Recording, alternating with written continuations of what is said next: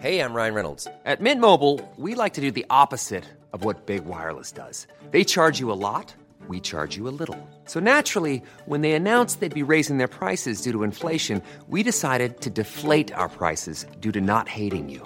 That's right. We're cutting the price of Mint Unlimited from $30 a month to just $15 a month. Give it a try at mintmobile.com/switch. $45 up front for 3 months plus taxes and fees. Promo rate for new customers for limited time. Unlimited more than 40 gigabytes per month. Slows full terms at mintmobile.com. Many of us have those stubborn pounds that seem impossible to lose, no matter how good we eat or how hard we work out. My solution is PlushCare. PlushCare is a leading telehealth provider with doctors who are there for you day and night to partner with you in your weight loss journey. They can prescribe FDA-approved weight loss medications like Wegovy and Zepbound for those who qualify. Plus, they accept most insurance plans. To get started, visit plushcare.com/weightloss. That's plushcare.com/weightloss.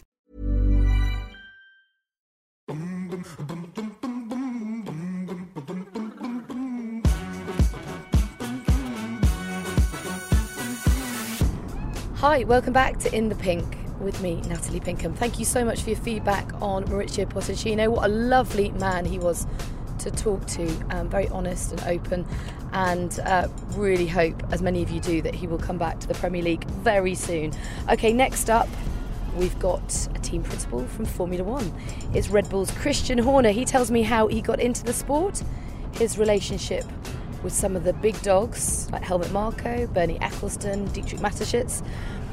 He tells me about the support he and his wife Jerry give each other in their respective careers, and of course about Red Bull's chances for 2020 and beyond. Oh, and he also talks about Red Bull's new podcast, which is definitely worth a listen. Ladies and gentlemen, Mr. Christian Horner.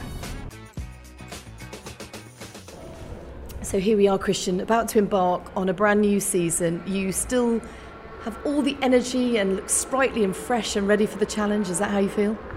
Well, yeah, it's always exciting. You know, the first day of testing, it's like, first day back at school, really. So, the new cars you see for the first time, you get to experience your own car and start to learn about it. And I mean, what's so impressive is, 15 years ago, 16 years ago when I first started, if you did 50 laps in a day, you'd be sort of okay with that. Here we are, having done probably 160 laps. The reliability of these cars is quite phenomenal. It's bonkers, isn't it? I have to say that for someone... Are you 46 now? 46? How old are you? Go on. Go on. All right, I'm 46, 46. Yeah. 1973. 46. You have packed an awful lot in. You seem a kind of... Take this in the right way. Take this the way it's meant. You seem like older than your years, like Thank an you. old soul. I mean, you look great. I'm saying, though, you've achieved so much in actually a relatively short space of time. When Dietrich Mateschitz first took a punt on you, is that how it felt? Did it feel like he was taking a bit of a gamble, given how young you were, to be appointed as the youngest ever team principal? Were you surprised that he did that? Yes, I was, and no, that... I was 31 years of age. I'd run drivers for him and Helmut in Formula 3000, which was the old Formula 2, and I'd won the championship for 3 years in a row in 2002, 3 and 4.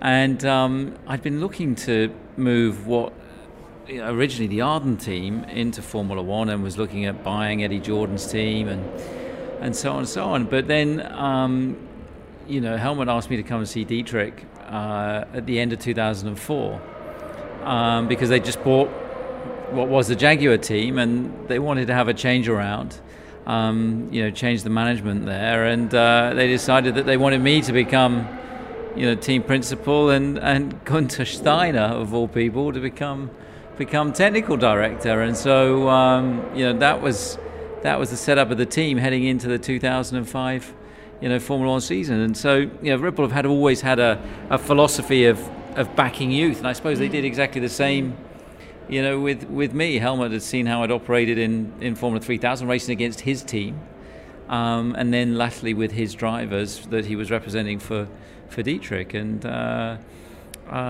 Dietrich gave me the chance. Modesty may prevent you from telling me how you really feel, but what was it you think that he saw in you that he thought you could take this team, because originally you perhaps weren't taken as seriously as you should, not you personally, but the team, fizzy drink company and all the rest. What was it about you? Did you think you were be good for a party? I doubt it. You've just told me that the most exciting time was the first day back at school, so you're really a geek, aren't you? Not really. I mean, I didn't really excel at school. I was more on the social side of school than the educational side. But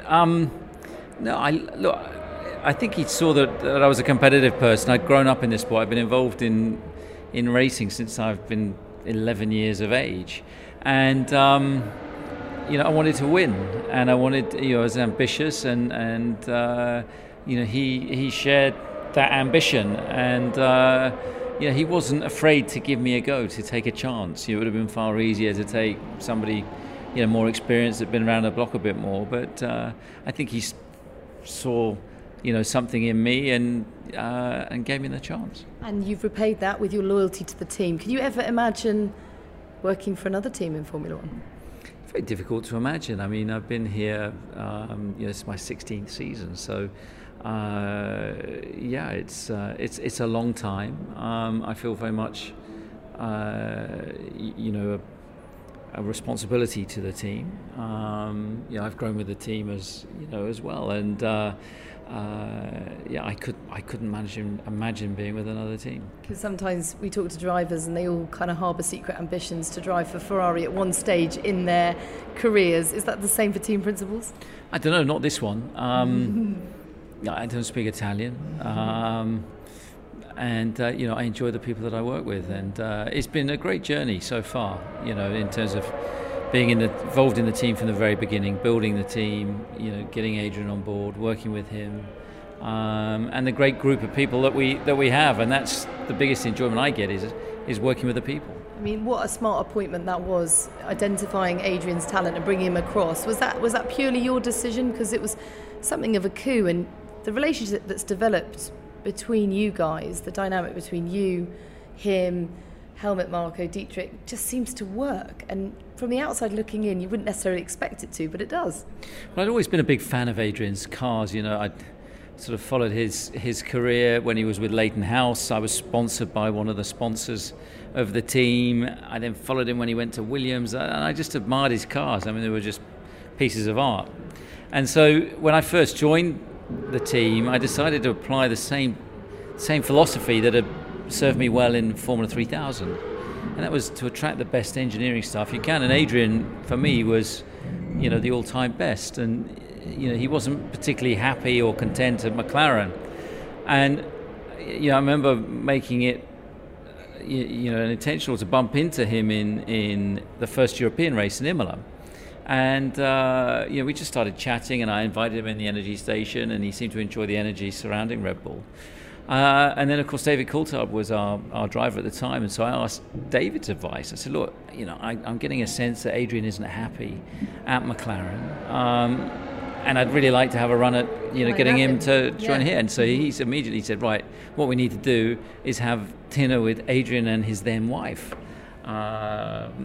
And so he set that up with Marigold, Adrian's former wife, and Adrian at the Bluebird in London, and we just hit it off straight away. It turned out that he'd grown up in the same part of the UK as I had, and he's a few years older than me, but we just had a lot in common, and then it was a matter of introducing him to Dietrich, and Dietrich was incredibly supportive, to get Adrian, on board, and then people started to take us seriously. Suddenly, Adrian knew if Adrian Newey is prepared to go to Red Bull, wow, they must be, they must be serious in their intentions. And then, quality people like Rob Marshall and, Jonathan Wheatley, those kind of guys were then easy to recruit off the back of that.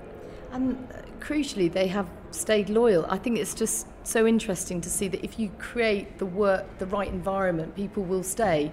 Is that something? I mean, I suppose looking back, you must probably bracket 2009, 2010 through to 2013 as the kind of the purple patch, if you like, of your time here, but presumably hoping to recreate that very soon. Absolutely. You know what, the biggest asset in this business is not the factories and the motorhomes, it's the people. It's the people that work in those facilities. And once you attract the right people, if you can provide the right environment for them and share the same goals and objectives, then, I'm a great believer in continuity and consistency, and then people, aren't afraid to voice an opinion for fear of being shot down. There's not a blame culture, within our team. It's a completely apolitical team. And, that way, people have been here a long time. Whether it's Rob, whether it's Jonathan, whether it's Rocky, they've all progressed within the organisation. But Ollie Shack on Max's car was one of the first faces I saw when I walked through the doors, at the beginning of 2005. And so we've had great stability and great continuity. And of course, we went and did a load of winning between 2010 and the end of 2013.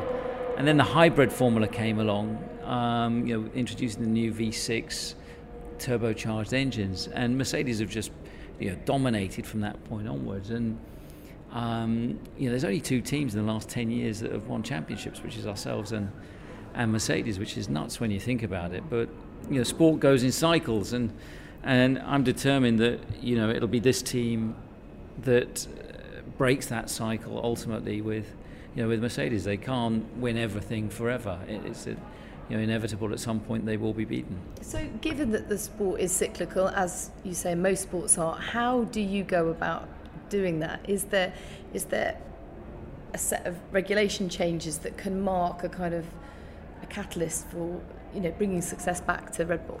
You just got to keep chipping away at it. I think we've had a great chassis over the last few years. We've lost none of our skill in that department, and I think really with the new partnership with Honda that was introduced last year, feels like we've started to build that momentum again. We achieved great success with Renault during the V8 period. We then had a tough few years after that. And it feels like with Honda, they share the same goals, the same ambition, the same work ethic and determination. And I think that combination can be extremely potent. Now, I was listening to your podcast with the lovely Tom Clarkson, and it was at your house the day of Daniel's departure from the team. I could hear it in your voice that you were flat. I mean, and understandably so, because normally, you're such a pro with all the broadcasting, and you've got a lovely sort of inflection in your voice. But it just felt like you'd been dumped by your girlfriend, And on reflection, this is obviously like 18 months ago now. I can't believe how quickly that's gone. How do you feel about Daniel leaving Red Bull? I was disappointed at the time because I put a lot into trying to retain Daniel and get him to stay, and I just couldn't understand his decision making. I like Daniel very much. He's a great guy. He was a great member of this team, and if I take off my Red Bull hat, I couldn't understand his logic behind the move that he made. If it was for Mercedes or Ferrari, I could have understood that. It was a shame because there was a great dynamic between the drivers. I was not aware of any frustration or favoritism that he felt existed within the team. It's something we talked about a lot over the years. And he was a competitive driver, but he obviously felt that he needed a change, he needed a stimulus, and the Max factor for sure was an element in his decision making, and he's a great driver, and I hope he still goes on to achieve some success. Do you think he regrets it? Only Daniel can answer that. I think if he'd have been in the team last year, he'd have been challenging for victories and pole positions, but that wasn't the case. So what his thoughts on that are, I'm not a mind reader. Do you think Max is a better driver for Daniel leaving the team? Because there seemed to be a change in his approach, a sort of maturity. Maybe that would have come anyway, but it kind of felt that he had space then to grow into once Daniel had left, because Daniel's such a big personality. I think that, Max always played the younger brother. Daniel had such a big personality that, Max was, he learnt a lot from Daniel while, they were together as teammates. And I think that after Daniel left, Max suddenly recognised the responsibility he had on his shoulders as the senior driver, and he definitely stepped it up a gear and became more of his own person. and he shouldered that responsibility incredibly well, and the way he's driven the team forward, the direction that he gives, from the cockpit in terms of development and feedback has been outstanding. Was there ever a time you were worried that wouldn't happen? Because he had a bit of a wobble at the start of, oh my God, my years all blur into one, but was it when Daniel won in Monaco? Yes, at the start of 18 he had a bit of a wobble, and then really after Monaco, from Montreal onwards. Yeah, it was amazing, boom. Wasn't it? What do you think changed? You must have seen it firsthand. I think he just had some reflection, because both the races that Daniel won, both in China that year, Max screwed up in, and then he crashed in practice in Monaco, having looked really competitive, so he didn't even get the chance to compete for that, and it was all of his own doing. And I think he obviously took a long hard look in the mirror, and by the time he arrived in Montreal, I remember he came on his own to that race, and he wasn't afraid of confronting some of the challenges that he had, and he just got his head down, and from that point onwards, he was in incredible form. And is Alex the right combination of drivers for him to bring out the best in each other, do you think, or is it too soon to tell? It's too soon to tell. I think Alex is a great talent. I think he's got potential. Being Max's teammate is probably the hardest job in the paddock. I think that Alex will learn a lot from Max, and he needs to obviously apply what he learned last year. As inevitably, in this business, expectations, they only grow, they don't diminish. Do you think Alex needs to be a bit more of a ruthless bastard? He's just so lovely, isn't he? He's a really nice guy. He's bright, he's smart, he works incredibly hard. I think he does have that tenacity behind the wheel. You just don't see it, when that crash helmet goes on. And I think that we'll see this year. Last year is very much a learning year for him, and I think we'll see this year, him reach his potential. Because you wouldn't want him to change. He's so lovely. He's got this kind of warmth and shyness in a way that you don't want to see that get knocked out of him, because it can be a bit of a cynical old world. I mean, what do you think? They used to call it the Piranha Club. What do you think, having been in it for as long as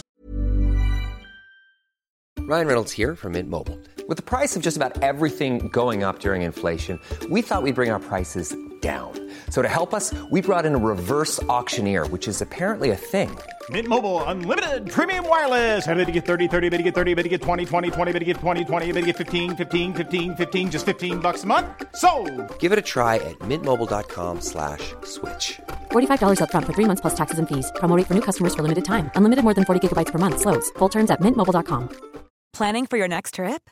Elevate your travel style with Quince. Quince has all the jet-setting essentials you'll want for your next getaway, like European linen, premium luggage options, buttery soft Italian leather bags, and so much more. And is all priced at 50 to 80% less than similar brands. Plus, Quince only works with factories that use safe and ethical manufacturing practices. Pack your bags with high-quality essentials you'll be wearing for vacations to come with Quince. Go to quince.com/pack for free shipping and 365-day returns.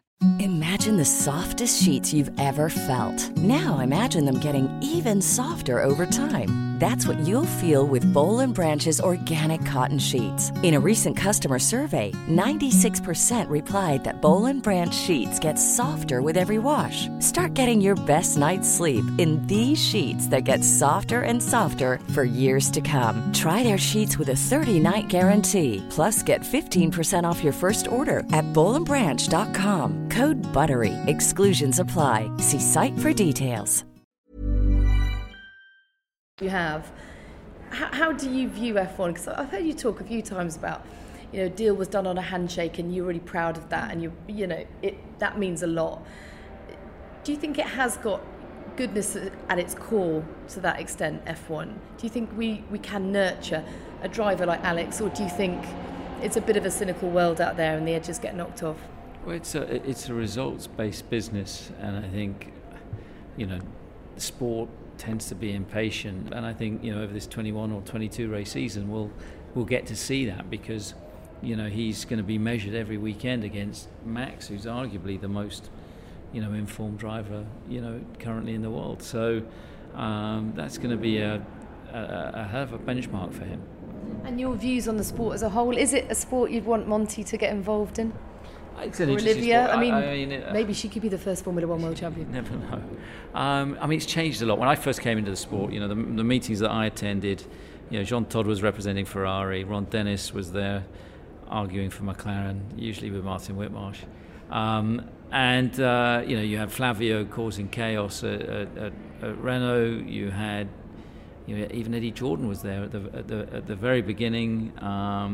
Peter Sauber, Frank, would come to the meetings for Williams in those days. So it was a group of entrepreneurs and big characters. And when I look around the room now, it's a very different setup. It's a very different makeup of people.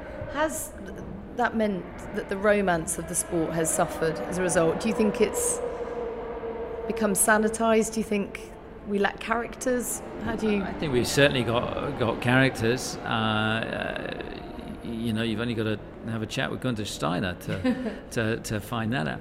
But I mean, everything changes in time, and I think if I look back at the 31-year-old that I was when I came into the sport to the 46-year-old that I am now, I suppose I get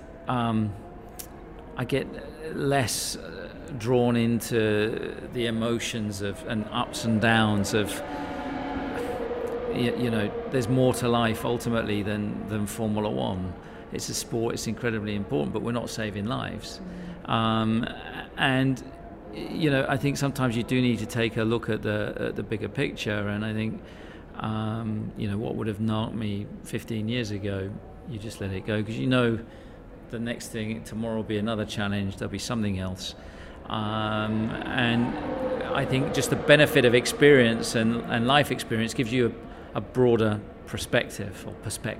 So is that because you've grown up with the sport, through the sport, or is it because your personal life, you're married, you've got kids, you see the bigger picture? I mean, it must be bloody hard being away from your family as much as you are. I mean, I know I find it hard, and I only do about half the races. Yeah, it's tough. I was, I didn't have any children when I came into Formula One. I've got 3 now, and I think that everything changes. And when you get family, your perspective, changes as well, because you realise there's nothing more important in life than family. And so it's a matter, I think, of course, the travel demands with this job are hugely demanding. But I think, when you are there at home, it's important to be present, and you can't let Formula One totally dominate your entire life. It will do its best to, but there comes a point you have to put the phone down. Otherwise, you're going to miss your children, growing up, or quality time with your family. So I try to be quite disciplined. If it's not a race weekend, that it's family time, and they will come to a couple of races with me during the course of the year. And thank God for FaceTime. What did we do before that? So modern technology enables you to be present for a bedtime story or a sports day. It's so good. Well, you've actually watched the Sports Day by FaceTime? It's been known. That's amazing. Because I found FaceTime actually really hard to begin with, because Wilf just kept crying. Every time he saw me, he'd look round the back of the phone and he'd try and kiss the phone, and then he realised I wasn't actually there, and it would end in tears for both of us. But I think they're a bit older now, so it's got easier. What kind of influence is Jerry on your life, your professional life and your home life to that respect?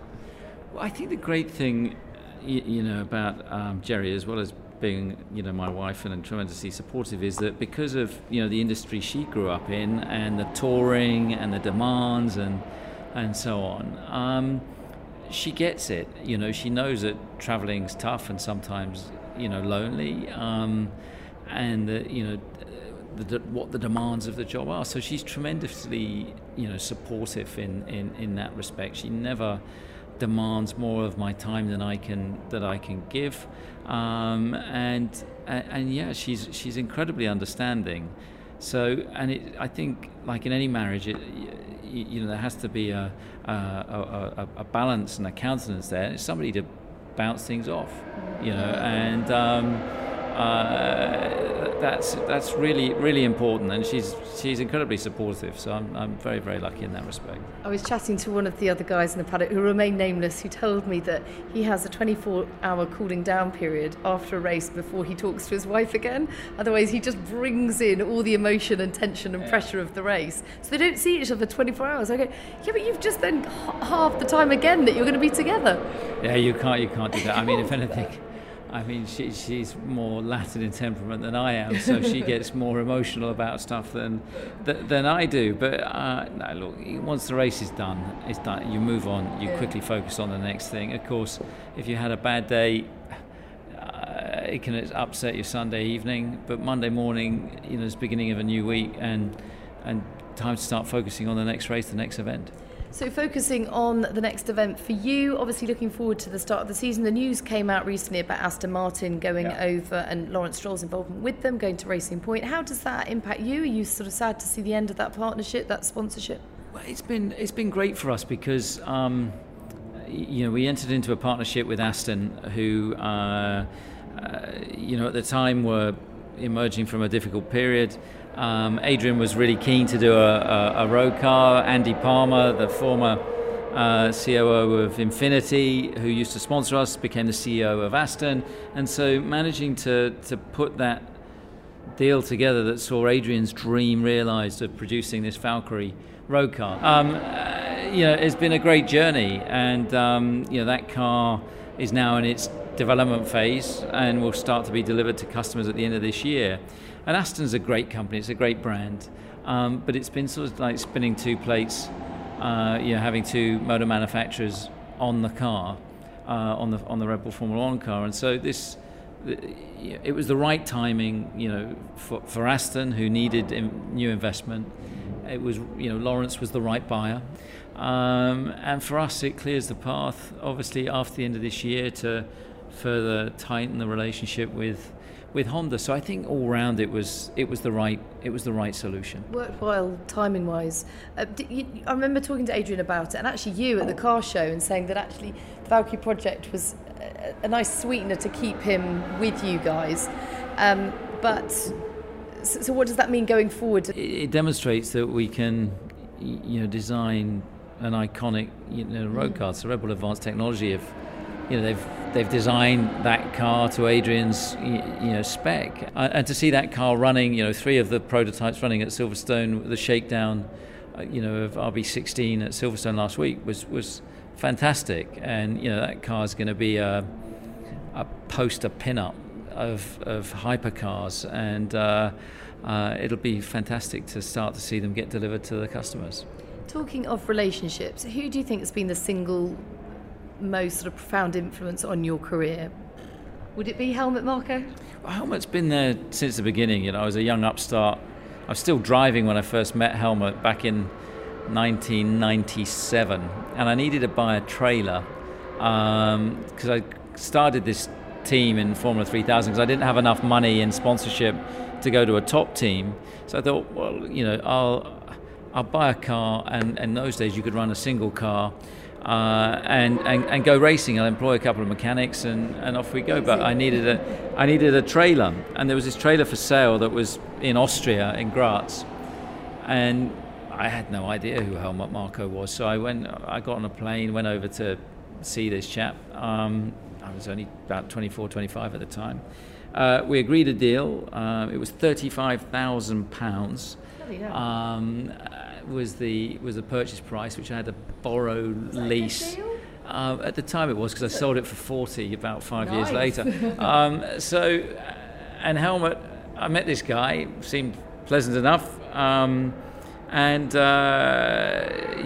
he promised to deliver the trailer to England. And I remember saying to my father that I'd bought this trailer, and he said, well, where is it? And I said, it was in Austria. And he said, well, you haven't paid anything. I said, well, yeah, I paid everything for it. He said, well, to a guy that you've only just met, and how do you know it's going to be delivered? So I was sweating for about a week before it turned up. But sure, that's a long time. Sure to its word, to his word, it turned up. And then, we ended up competing against each other in Formula 3000. And of course, he then introduced me, and and championed me in front of Dietrich. So of course he's been a very big factor. I think Bernie Ecclestone, I think Dietrich by giving me that chance. So yeah. And I suppose that was a test of trust at the beginning of your relationship, and he passed it with flying colours because he delivered the. Yeah, and I delivered the cash. There is that. So it was a two-way. Yeah, exactly. Finally, is there anything that keeps you awake at night? Is there anything that sort of plays on your mind? 3-year-old. There you go. But you seem a very gathered, calm, composed guy. You never, aside from the old tapping foot, you don't seem to get particularly riled, even though you're passionate clearly about racing. So does anything trouble you? Does anything, I suppose it could be good or bad? I'm a great believer in fate at the end of the day. You know, what's going to be is going to be. You can only influence so many things, and therefore focus on the things that you can influence rather than worrying about the things that you can't.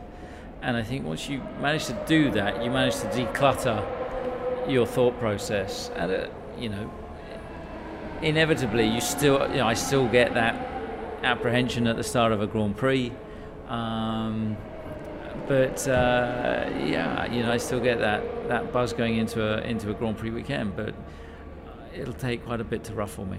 And whilst you're still getting that, you're just going to stay. I mean, do you have any kind of like long-term game plan about when to get out of Formula One, or you're going to be here till the bitter end? Well, long-term in Formula One is about 2.5 weeks. You say that. Look how long you've been here already. I never came here thinking I'd be here for 15, 16 years. I have no expectation to be here another 15, 16 years. What else do you do then? I have no idea. I'd be totally unemployable. And I think that, I'm a great believer. You just take things as they come and whatever life, throws at you. And I think that, my immediate focus is getting this team back into a winning position. I'm hungry to achieve more success with this team. I believe it can achieve a lot more. We've done an awful lot in a short space of time in the history of this sport. We won 62 Grand Prix so far, 8 World Championships, including 4 drivers, 4 constructors. And, I'd really like to add to that. So I'm still very driven to ensure that we improve those statistics. Great stuff. Thank you for your time. It's lovely to see you. Good luck for the rest of the season. Rest of the season? The whole season? The whole season. Bloody hell, it's exactly. a long one. Thank you very much. Apart from China, probably won't be going there. Might be. Yeah. Really? Do you know something I don't know? I think they're trying to find a way of cramming it in. Just probably mean to have a 5-header race or something Excellent. like that. Look forward to that. You never know. Yeah. We should actually tell the listeners that you have got your own podcast, yes. Talking Bull. And when does that come out? I think the first episode's already out, isn't it? I'm reliably informed that it will come out on 2 days ago. 2 days ago. So it's a great podcast. I mean, it'll be somewhere nearly as good as yours. But it's well worth a listen. I think the drivers are on it as well, talking about their hopes and expectations. And everybody does podcasts these days. You don't listen to the radio anymore. You just listen to a podcast on the way to work. Baby. Yeah, that's good. Well, I'm delighted to have you on mine. So thank you very much. Thank you. So that was Christian Horner. I hope you enjoyed it. Please give us your feedback and let us know who else you would like me to chat to on In the Pink.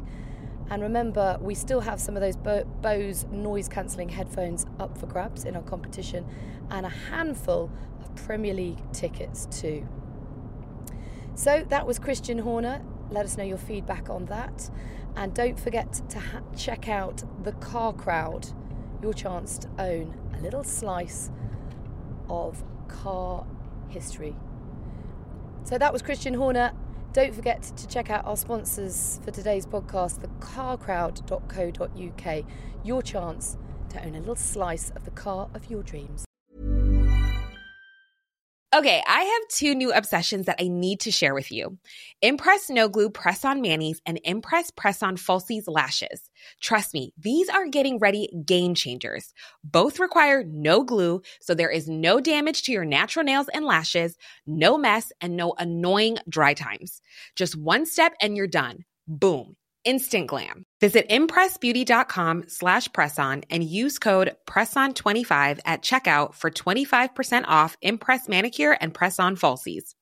Mom deserves the best, and there's no better place to shop for Mother's Day than Whole Foods Market. They're your destination for unbeatable savings, from premium gifts to show-stopping flowers and irresistible desserts. Start by saving 33% with Prime on all body care and candles. Then get a 15-stem bunch of tulips for just $9.99 each with Prime. Round out Mom's menu with festive rosé, irresistible berry chantilly cake, and more special treats. Come celebrate Mother's Day at Whole Foods Market.